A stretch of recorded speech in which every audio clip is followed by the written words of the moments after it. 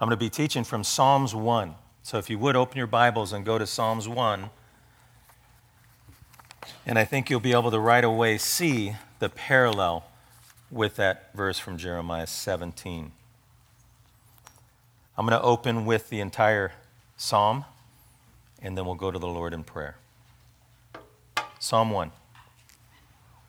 Blessed is the man who walks not in the counsel of the wicked, nor stands in the way of sinners, nor sits in the seat of scoffers, but his delight is in the law of the Lord. And on his law he meditates day and night. He is like a tree planted by streams of water that yields its fruit in its season, and its leaf does not wither. In all that he does, he prospers. The wicked are not so, but are like chaff that the wind drives away.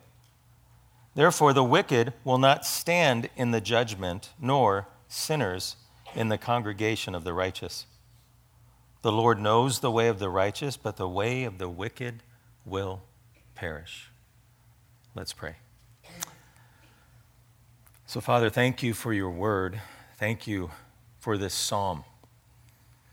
And today, as we look at it, we pray, Lord, for wisdom, guidance, discernment, conviction.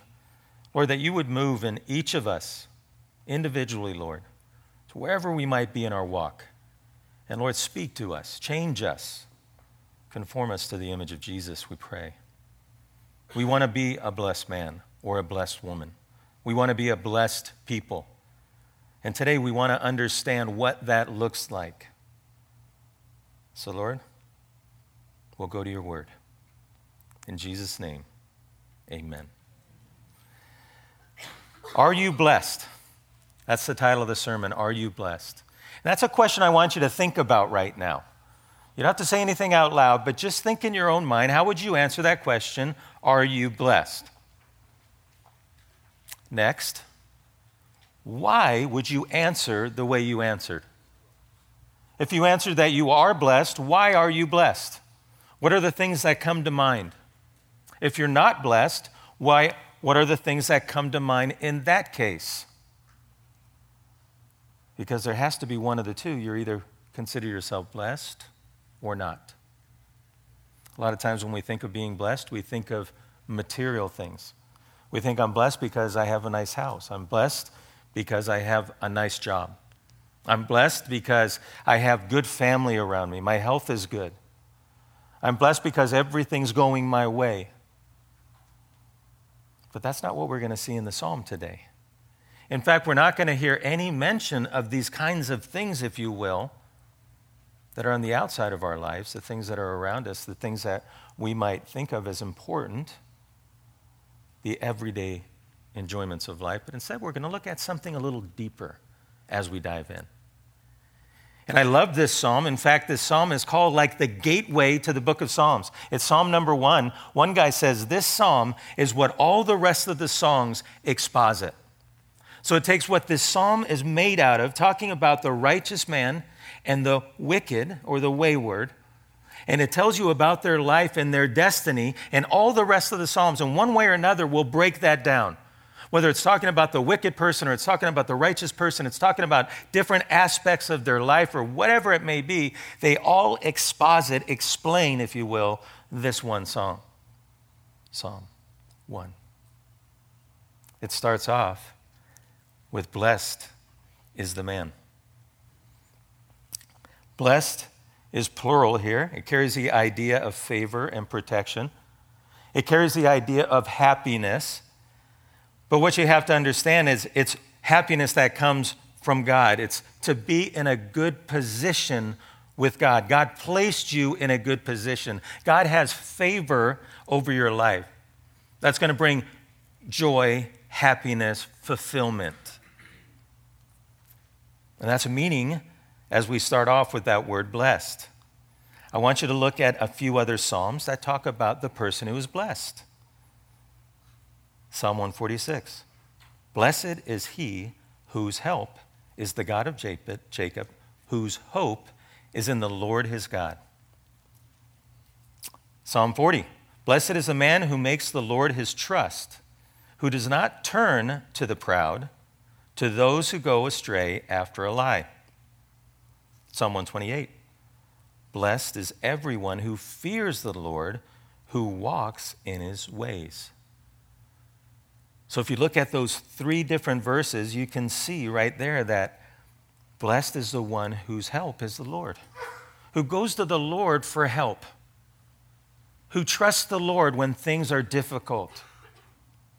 One lady said one time in a retirement home that I teach at, she says, before you pick up the phone, make sure you go to the throne. Right? Make sure you seek God first. Before you go get the counsel of people, make sure you're going directly to God because he is your help in the time of need. You also see that he's your hope in that same verse. That your hope is in God. Your hope is in the one that's unchangeable. He's the same yesterday, today, and forever. Your hope is based in Jesus, your Lord and Savior, and the promise of salvation, the promise of eternity with him.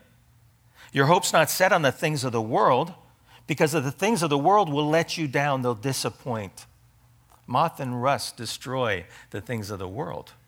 Some of those riches that I mentioned at the very beginning will do nothing but just fall apart. But God is always the same. Blessed is everyone who fears, reveres, holds God in his rightful place, keeps him on his throne, sees him for who he is, holy, set apart, the creator of all things.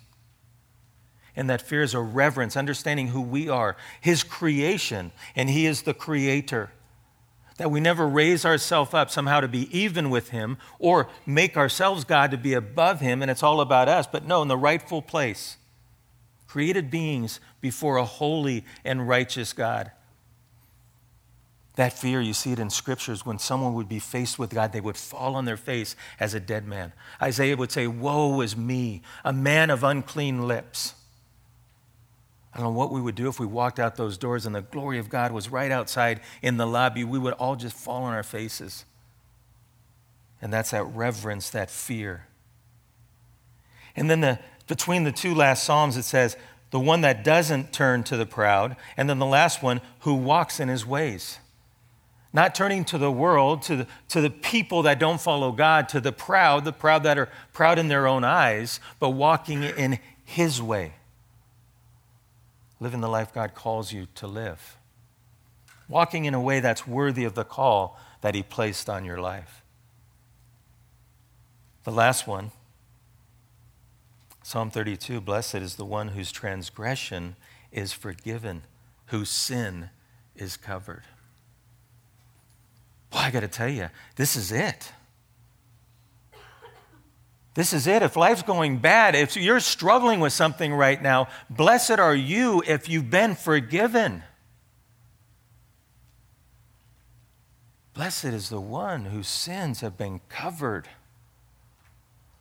Blessed are the ones who taste salvation, who understand who Jesus is, who repent and turn from their old ways and turn to him as Lord and Savior. Blessed is that one. Blessed. We're starting off with such a deep understanding of the blessed man. He's a man that hopes in God. He's a man that understands God's forgiveness. He's a man that his help is in God. When things are difficult, everything he is based on this reality of who God is in his life. That person is blessed. We look at the things that the blessed man does not do first. It says, who walks not in the counsel of the wicked, nor stands in the way of the sinner, nor sits in the seat of scoffers. I want you to understand that's a downward spiral, right? At first he's just walking along and then he'll stop and then he'll actually sit. He'll take his place. At first it's with the wicked, which means just those that don't know God, that aren't of God, not God's people. Remember the Bible, you're either wicked or you're righteous. You're of God's family or you're outside of God's family. If you're outside of God's family, you're in that camp with the wicked. Satan is running wild in the world. If you're not listening to God's word, guess what? You're listening to Satan's lies. You have the wicked. You have the sinners, those that stay in their sin, those that are habitually sinning. That's a part of their life. It marks who they are. If you were to look at them, you'd say, oh yeah, that's that person that does such and such. And then the scoffers, the ones that blatantly speak out about God. We start with the first one, who walks not in the counsel of the wicked. The wicked is not concerned with the things of God because he's not a child of God. He doesn't think about salvation. He doesn't think about hope in Christ. He doesn't think about reading God's word. He doesn't think about prayer. Those things are foolishness to him. He's blind to spiritual things. That is the wicked man. And to take counsel from such a one who's not walking with God, and yet you're walking with God, the blessed person, would be silly. It'd be foolishness. You'd be taking the counsel of the world. You'd be listening to the words of a fool.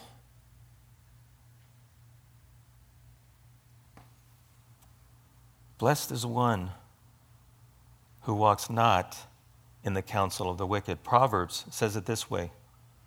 Proverbs 4:14 and 15. Do not enter the path of the wicked, and do not walk in the way of evil. Avoid it. Do not go on it. Turn away from it and pass on. Do everything you can to flee from it.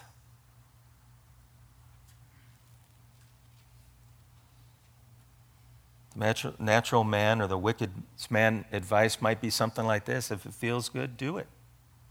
If it's not hurting anyone, don't worry about it. Hey, do whatever makes you happy.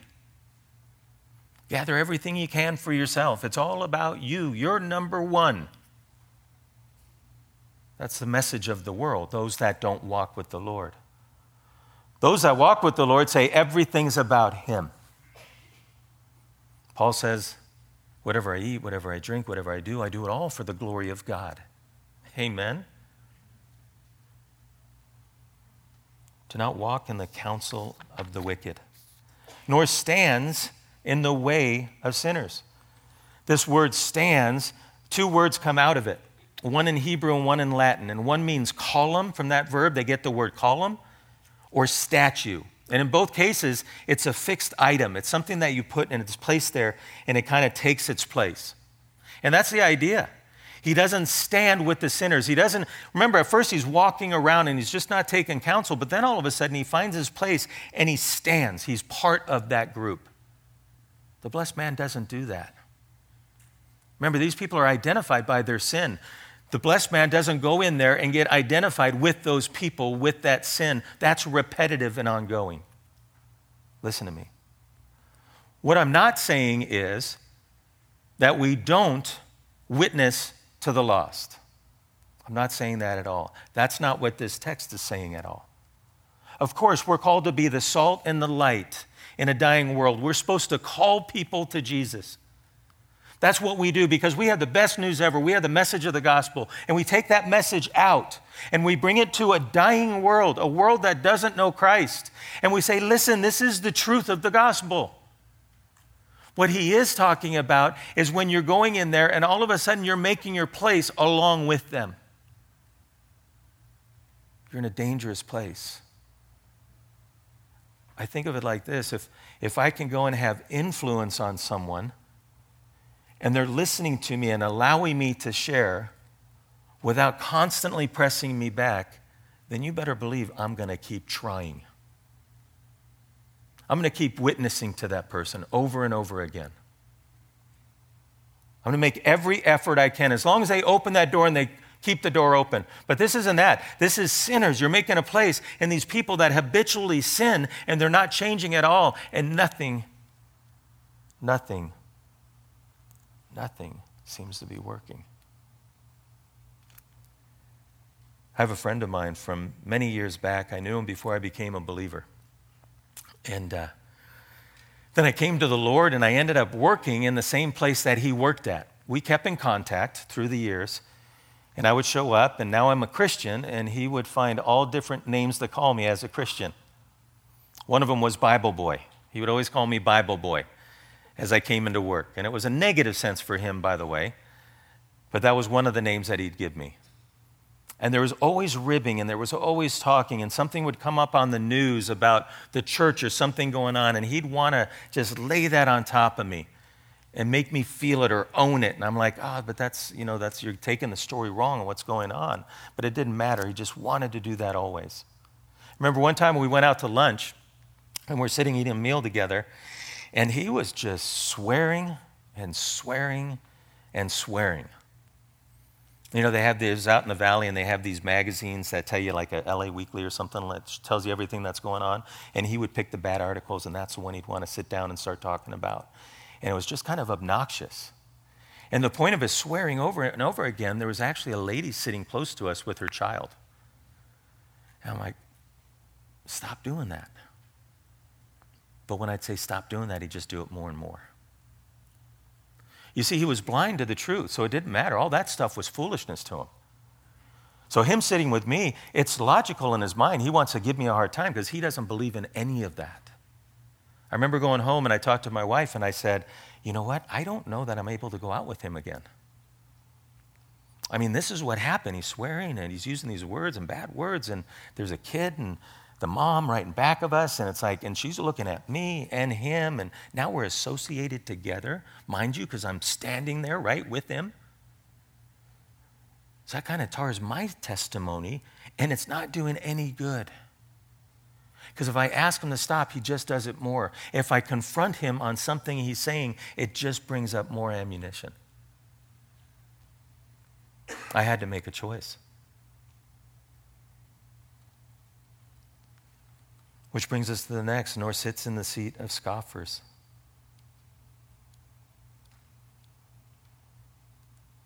Scoffers are the ones, again, that shake their fist at God. They want nothing to do with anything that's sacred. They want nothing to do with the things of God. They'll talk against them. They'll belittle them. They're at enmity with the things of God. Look at Proverbs 4:16. Again, completing the proverb that we already started. The very next verse in there. It says, for they cannot sleep, speaking of the wicked, they cannot sleep unless they have done wrong. They are robbed of sleep unless they have made someone stumble.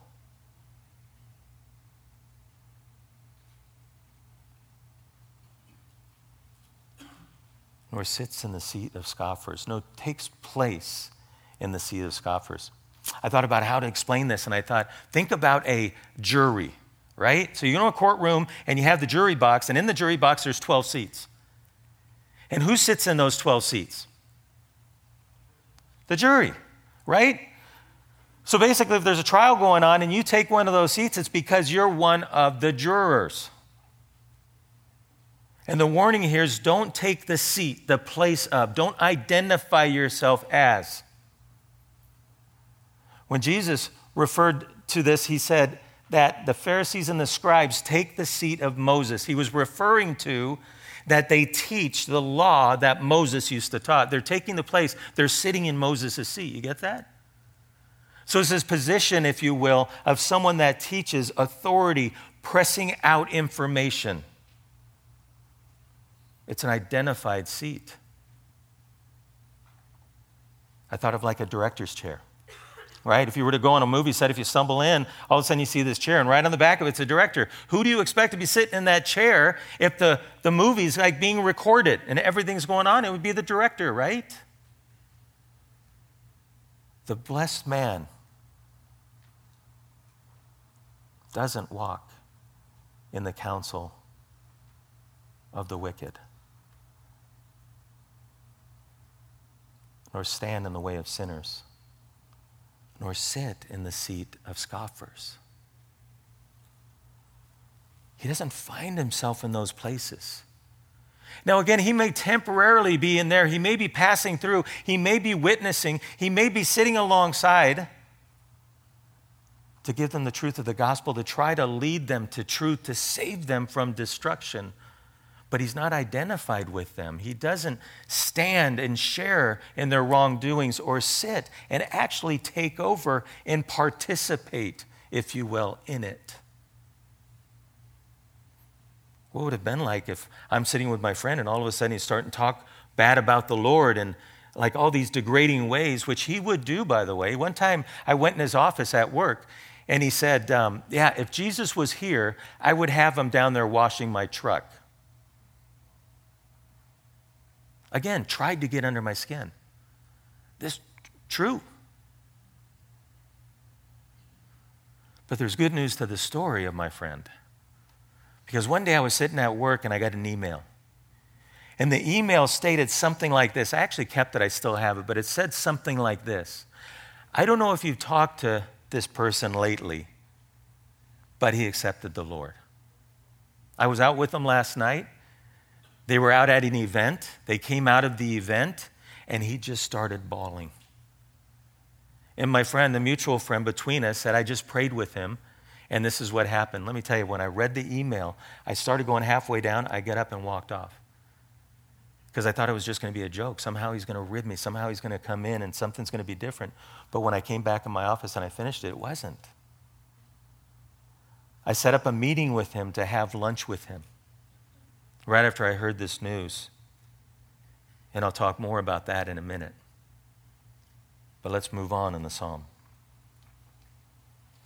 So what the blessed man doesn't do, he doesn't hang around with this kind of company because he understands, as it says in Corinthians, that bad company ruins good morals. He understands that he can't be around it too much or it's going to actually ruin his witness or it's going to drag him in and lure him in, so he starts hanging around more and maybe get to the place where he's speaking like them. So that's what he doesn't do. And some of you in here might say, well, that's great because I don't do those things. That's not me. So in a negative sense, I'm blessed. Are you blessed? Yeah, I'm that blessed person because I don't hang around with those groups of people. But it doesn't end there. Now we're going to go on the positive side of this blessed man.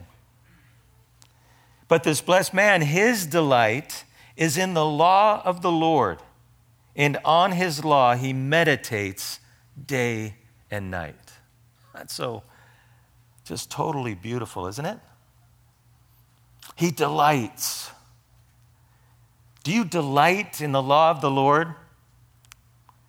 If you're married, do you remember delighting with your spouse? Maybe today you're delighting with them. Maybe you're not. Maybe for you, you have to go all the way back to when you were courting, that time before you got married, when you were dating and courting one another. I want you to picture that. Go back to that time. Do you remember that you hung on every word that that person said, that you wanted nothing more than to talk to them? You remember you'd be on the phone with them and you're like, okay, I got to go now. All right, okay, bye. Well, hang up. No, you hang up. No, you hang up. No, really, you hang up. I'm going to hang up now. You hang up. Remember? You just couldn't get enough. You wanted to know more and more about that person. You would find yourself showing up at places you knew they were going to be. Right? You hear they're going to be at Thrifty's getting an ice cream, and maybe you just wander over there and you'd show up. Oh, fancy seeing you here. Right? Just happened I was getting an ice cream too. The delight in just being with that person, hanging out with that person. Yesterday, my wife and I, we took a walk together. We love taking walks together. We delight in walking and talking. We ended up at a little breakfast place. We sat at a little table and just share back and forth on what's going on. Talk about upcoming plans. Talk about what's going on in the family. We delight in one another. Do you delight in the law of the Lord? Do you spend time reading it? Just allowing it to saturate your mind, to get down in your heart, to actually change the way you think and the way you act? Do you take time to meditate, as he says? And on the law, he meditates day and night. That means read it during the day, think about it, or ponder it at night. That word meditate, it's on the law of the Lord. He meditates on the very words that he reads. You know, these days, some people have a weird thought about meditation. You're supposed to empty your mind, and you're supposed to be completely empty so that somehow you can connect with a deity. And that's Middle Eastern mysticism, by the way. That's definitely not what he's talking about in this psalm. In this psalm, he says he loves the law of the Lord, and he meditates on his law day and night. He plants it deep into his heart. He thinks about it. He chews on it. He puts it to the grid of the reality that's happening all around him.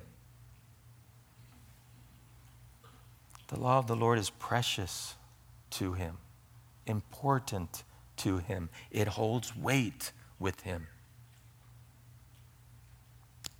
I had a memorial last night in the afternoon. And it was for a young man that ended up dying. It was kind of a surprise to the family. The sister asked me to do the memorial service. And when she first asked me about it, her big question was, why? Why him? Why now? Why in this circumstance? Why was his life the way it was? She's a newer believer, and she's reading the Word and trying to find answers, praise the Lord, in God's Word. But they're not always easy. But they're there. Well, why? Why don't I understand what's going on? Deuteronomy 29:29, the secret things belong to the Lord. The secret things belong to the Lord. We don't always understand what happens, but we do know the Lord's always with us. 2 chapters over, Deuteronomy 31. He'll never leave you nor forsake you. We also know that sin came into the world. And sin kind of messes everything up. That's why you have this group of these 3 different people that are being called out in this text, right? The wicked, the sinners, the scoffers, they're being called out because of sin and sin in the world. It's destructive. The waves of sin started in Genesis 3, and they'll continue until Jesus comes back to make everything right. And we can be sure of that. So we know there's sin in the world, and that's part of the problem, what's going on with his whole situation. We know that Jesus is faithful. We know that God had a plan to send his only Son, that God so loved the world that he'd sent his only begotten Son, that whosoever should believe in him shall not perish but have everlasting life. We know that to be true.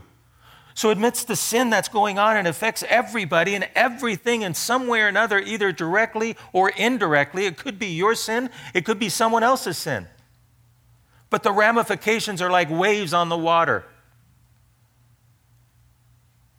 But the good news is God was going to do something about it. He was going to send his Son.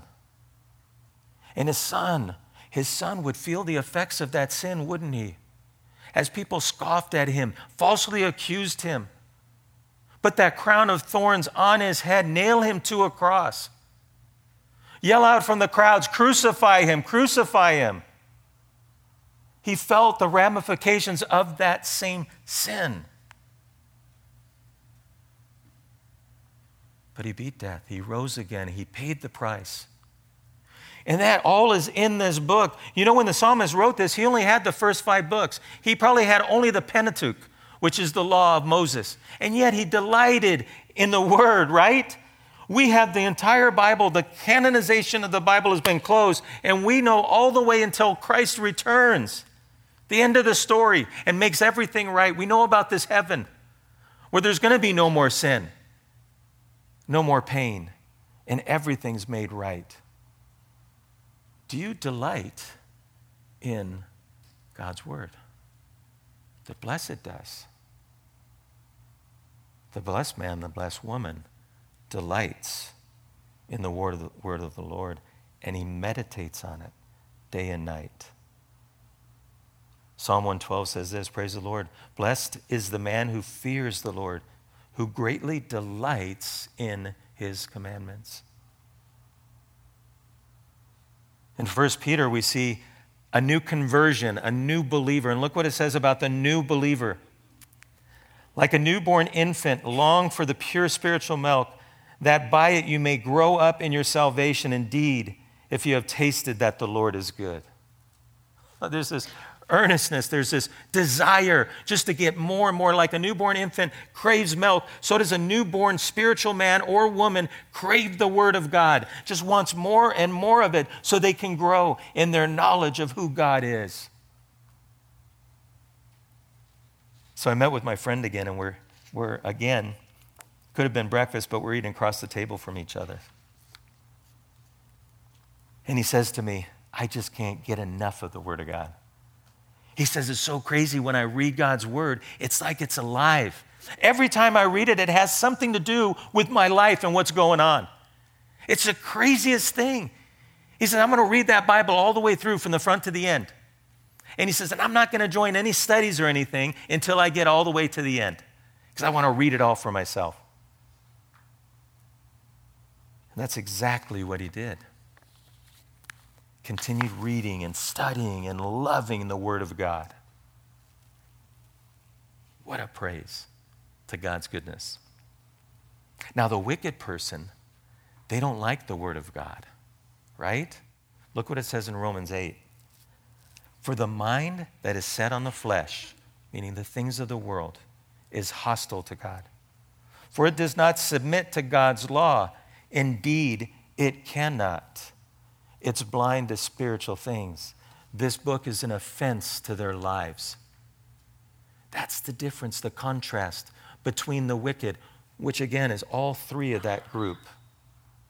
The wicked, the sinner, and the one that goes out and speaks out against the Word of God. They can't love God's Word. So do you love God's Word? Are you blessed? Do you enjoy fellowship in God's Word? Unlike those that don't know God, the wicked, the sinner, and the scoffer. He goes on and he gives this description, which again matches up with Jeremiah. He is like a tree planted by streams of water that yields its fruit in its season, and its leaf does not wither. In all he does, he prospers. I love this because this tree is planted. It's not a tree that just grows out of happenstance. It's not a tree that just shows up somewhere, but it's actually a tree that's been cared for and planted somewhere. And not just anywhere, but it's planted by streams of water, the life source for that tree.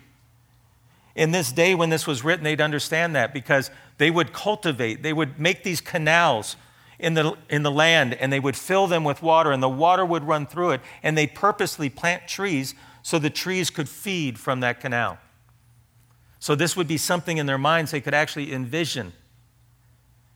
And what the psalmist is saying is that's the blessed man. The blessed man is like that tree.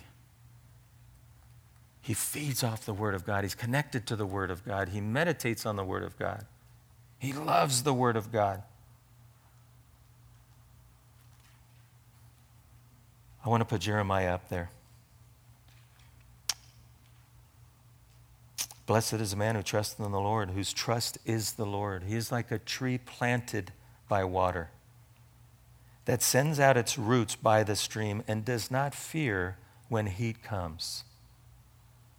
For its leaves remain green, and it is not anxious in the year of drought, for it does not cease to bear fruit.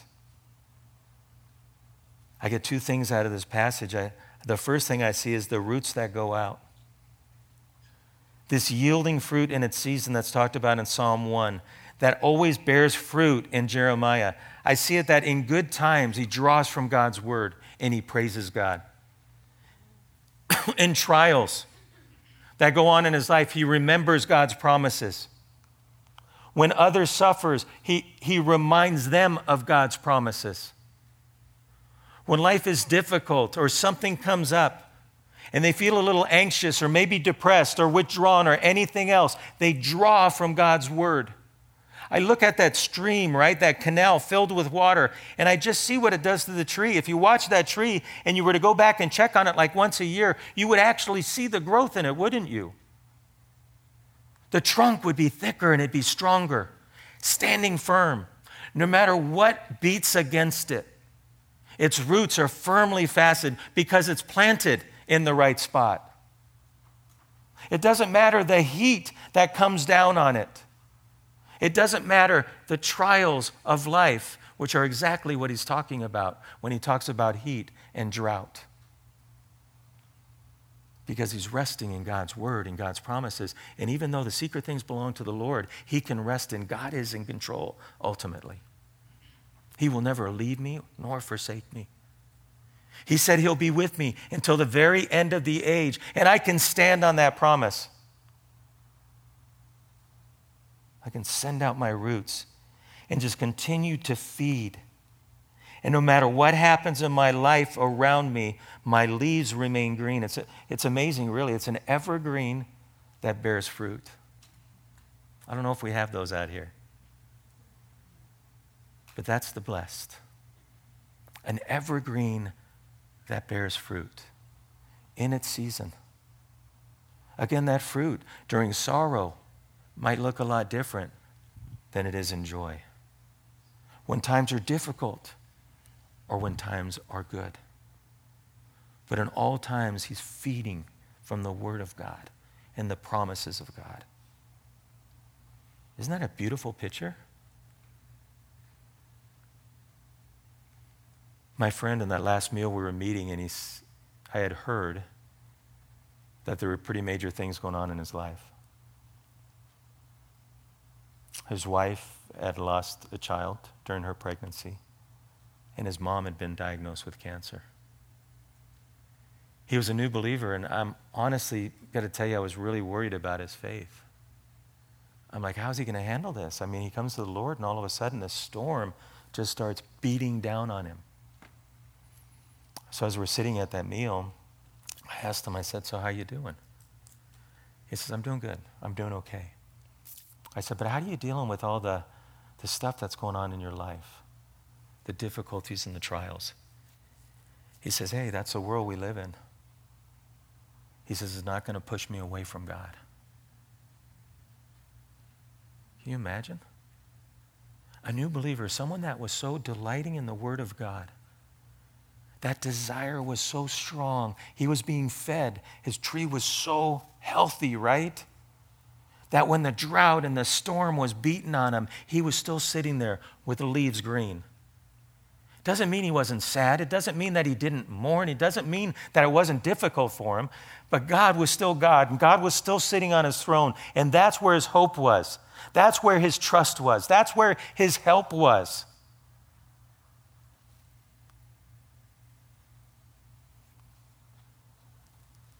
I left that meeting a different man. I mean, the faith of this new believer, right? The faith of one that's just coming to the Lord, and how passionate he was. It did a lot for my faith.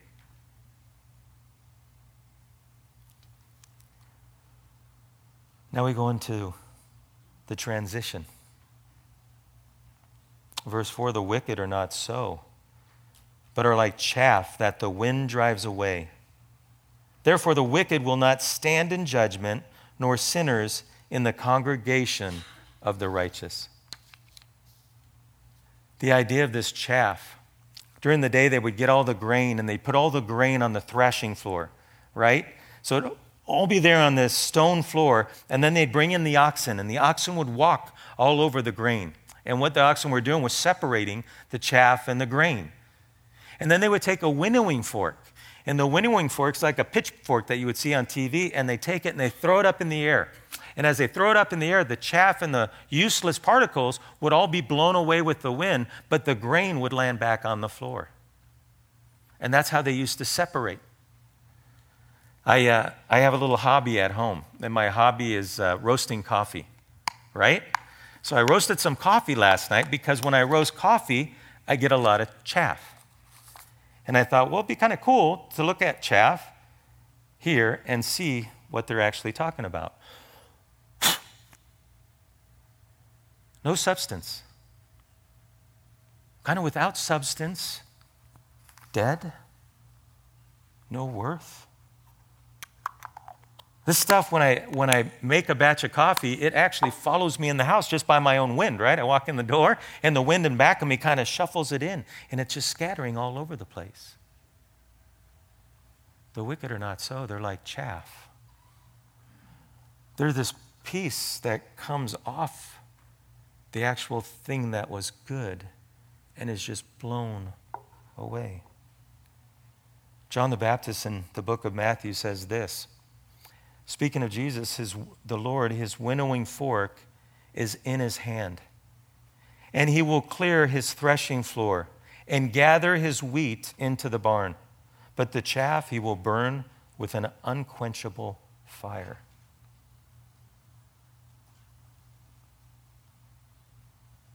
Dead, no worth, without substance, easily carried away. It's all descriptions of the chaff. And they're using chaff to describe the wicked. That's hard. Because don't you know people who don't know the Lord that would fall in that category? And as we talk about that they're going to be carried away into complete destruction, like this chaff just blown. Doesn't that concern you?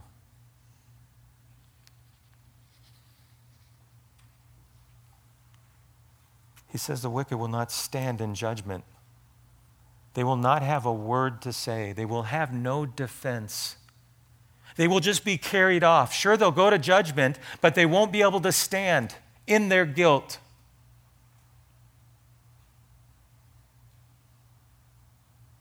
Nor sinners in the congregation of the righteous. You know, right now we have a mix. We have people who know the Lord, who believe in the Lord, and we all gather together, and some are here just coming to hear about the Lord.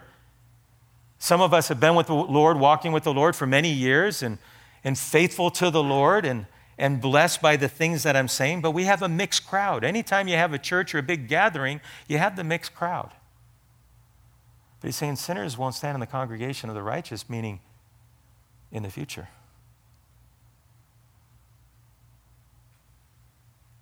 In the future, there's going to be this separation, and the chaff are going to be blown away.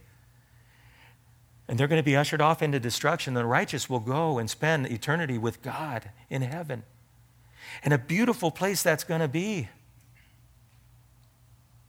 But the wicked are not so. And I don't say that with any pride in my heart. That's a very difficult concept for us. It means that we have to be purposeful when we're with the people, but we don't give in to their ways. But we have to be purposeful because we know their end. It's clear. We have to do everything we can to share the gospel in a way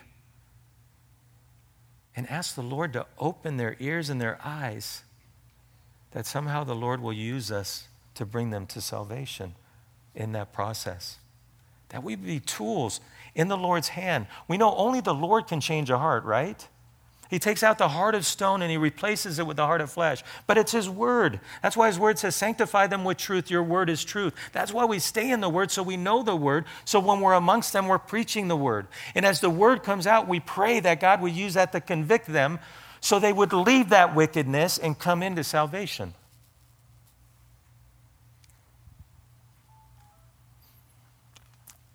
If you haven't heard the way to salvation,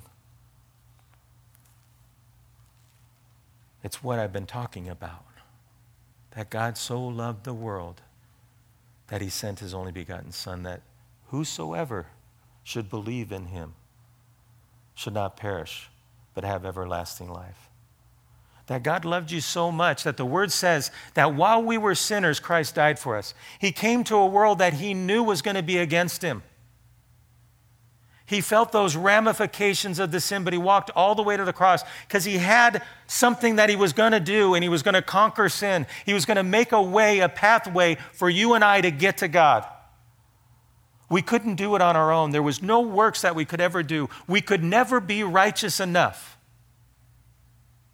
There had to be a perfect sacrifice, and that perfect sacrifice was Christ. He was the only one that would satisfy sin. So he took the wrath. He died on the cross. The good news is he rose again, and right now he sits at the right hand of the Father.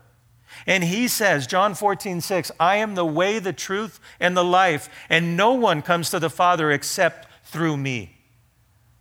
Romans 10:9 says, if you confess with your mouth that Jesus is Lord and believe in your heart that God raised him from the dead, you will be saved. It's just a matter of turning from the ways that are against God, turning away from the wickedness, getting rid of that. Repenting is what it's called, and then turning back to God. God, forgive me for my sins. Thank you for your grace.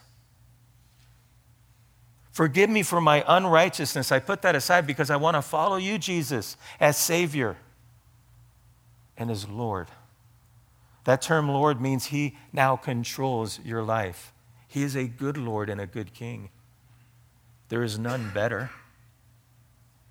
He holds all things together. He sustains all things. Who else would you want to serve? It's exactly what his disciples say. Where else would we go, Lord?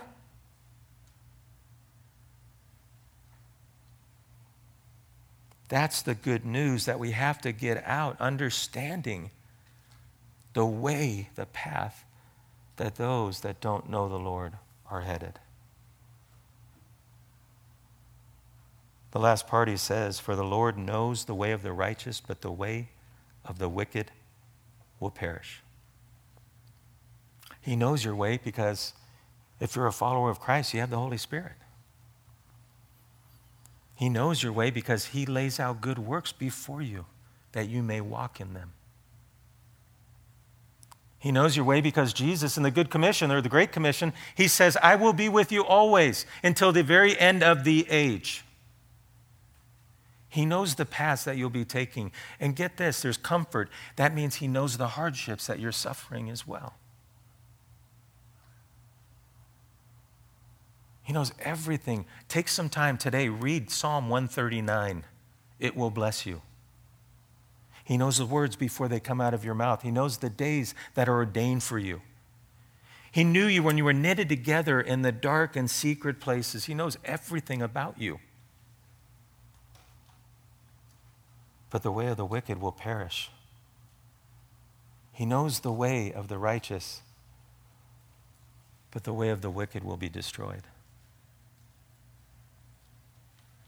It's sad because it's their way that gets destroyed. It's not just them themselves, but everything they've ever done, chaff.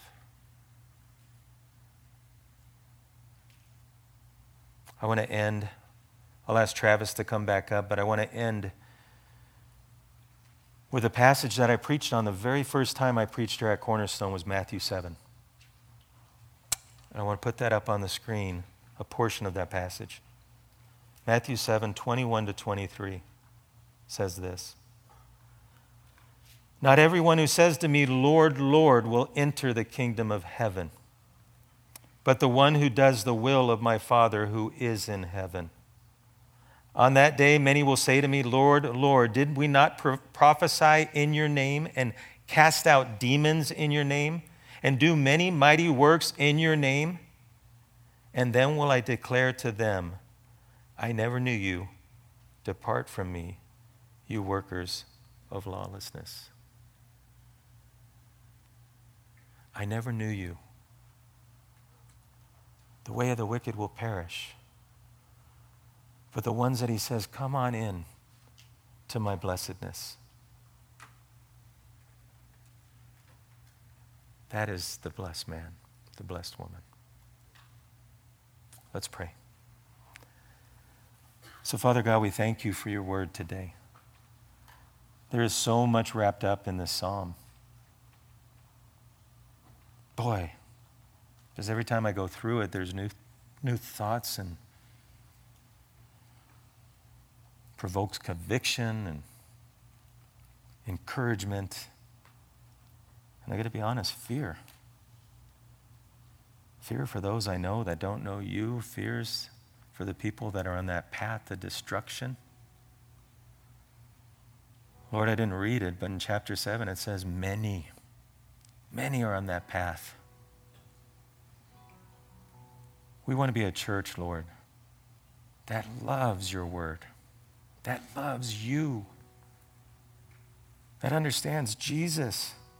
We're blessed because our sins have been covered. Enough said. There's nothing else we need. But you call us to this walk of life, and you give us the best news in the universe, and you say, share this now with others. Lord, I pray that for our church, for us as a people, that we would be that people. We be careful, Lord. We be careful not to walk in the counsel of the wicked.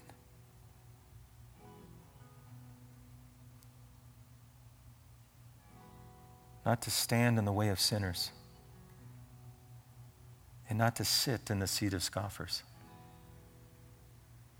Lord, we'll make every attempt to share your good news when we're around people. And our prayer right now is that many would come to a saving faith in Jesus Christ, the King of Kings and the Lord of Lords. We praise you, Jesus. Amen.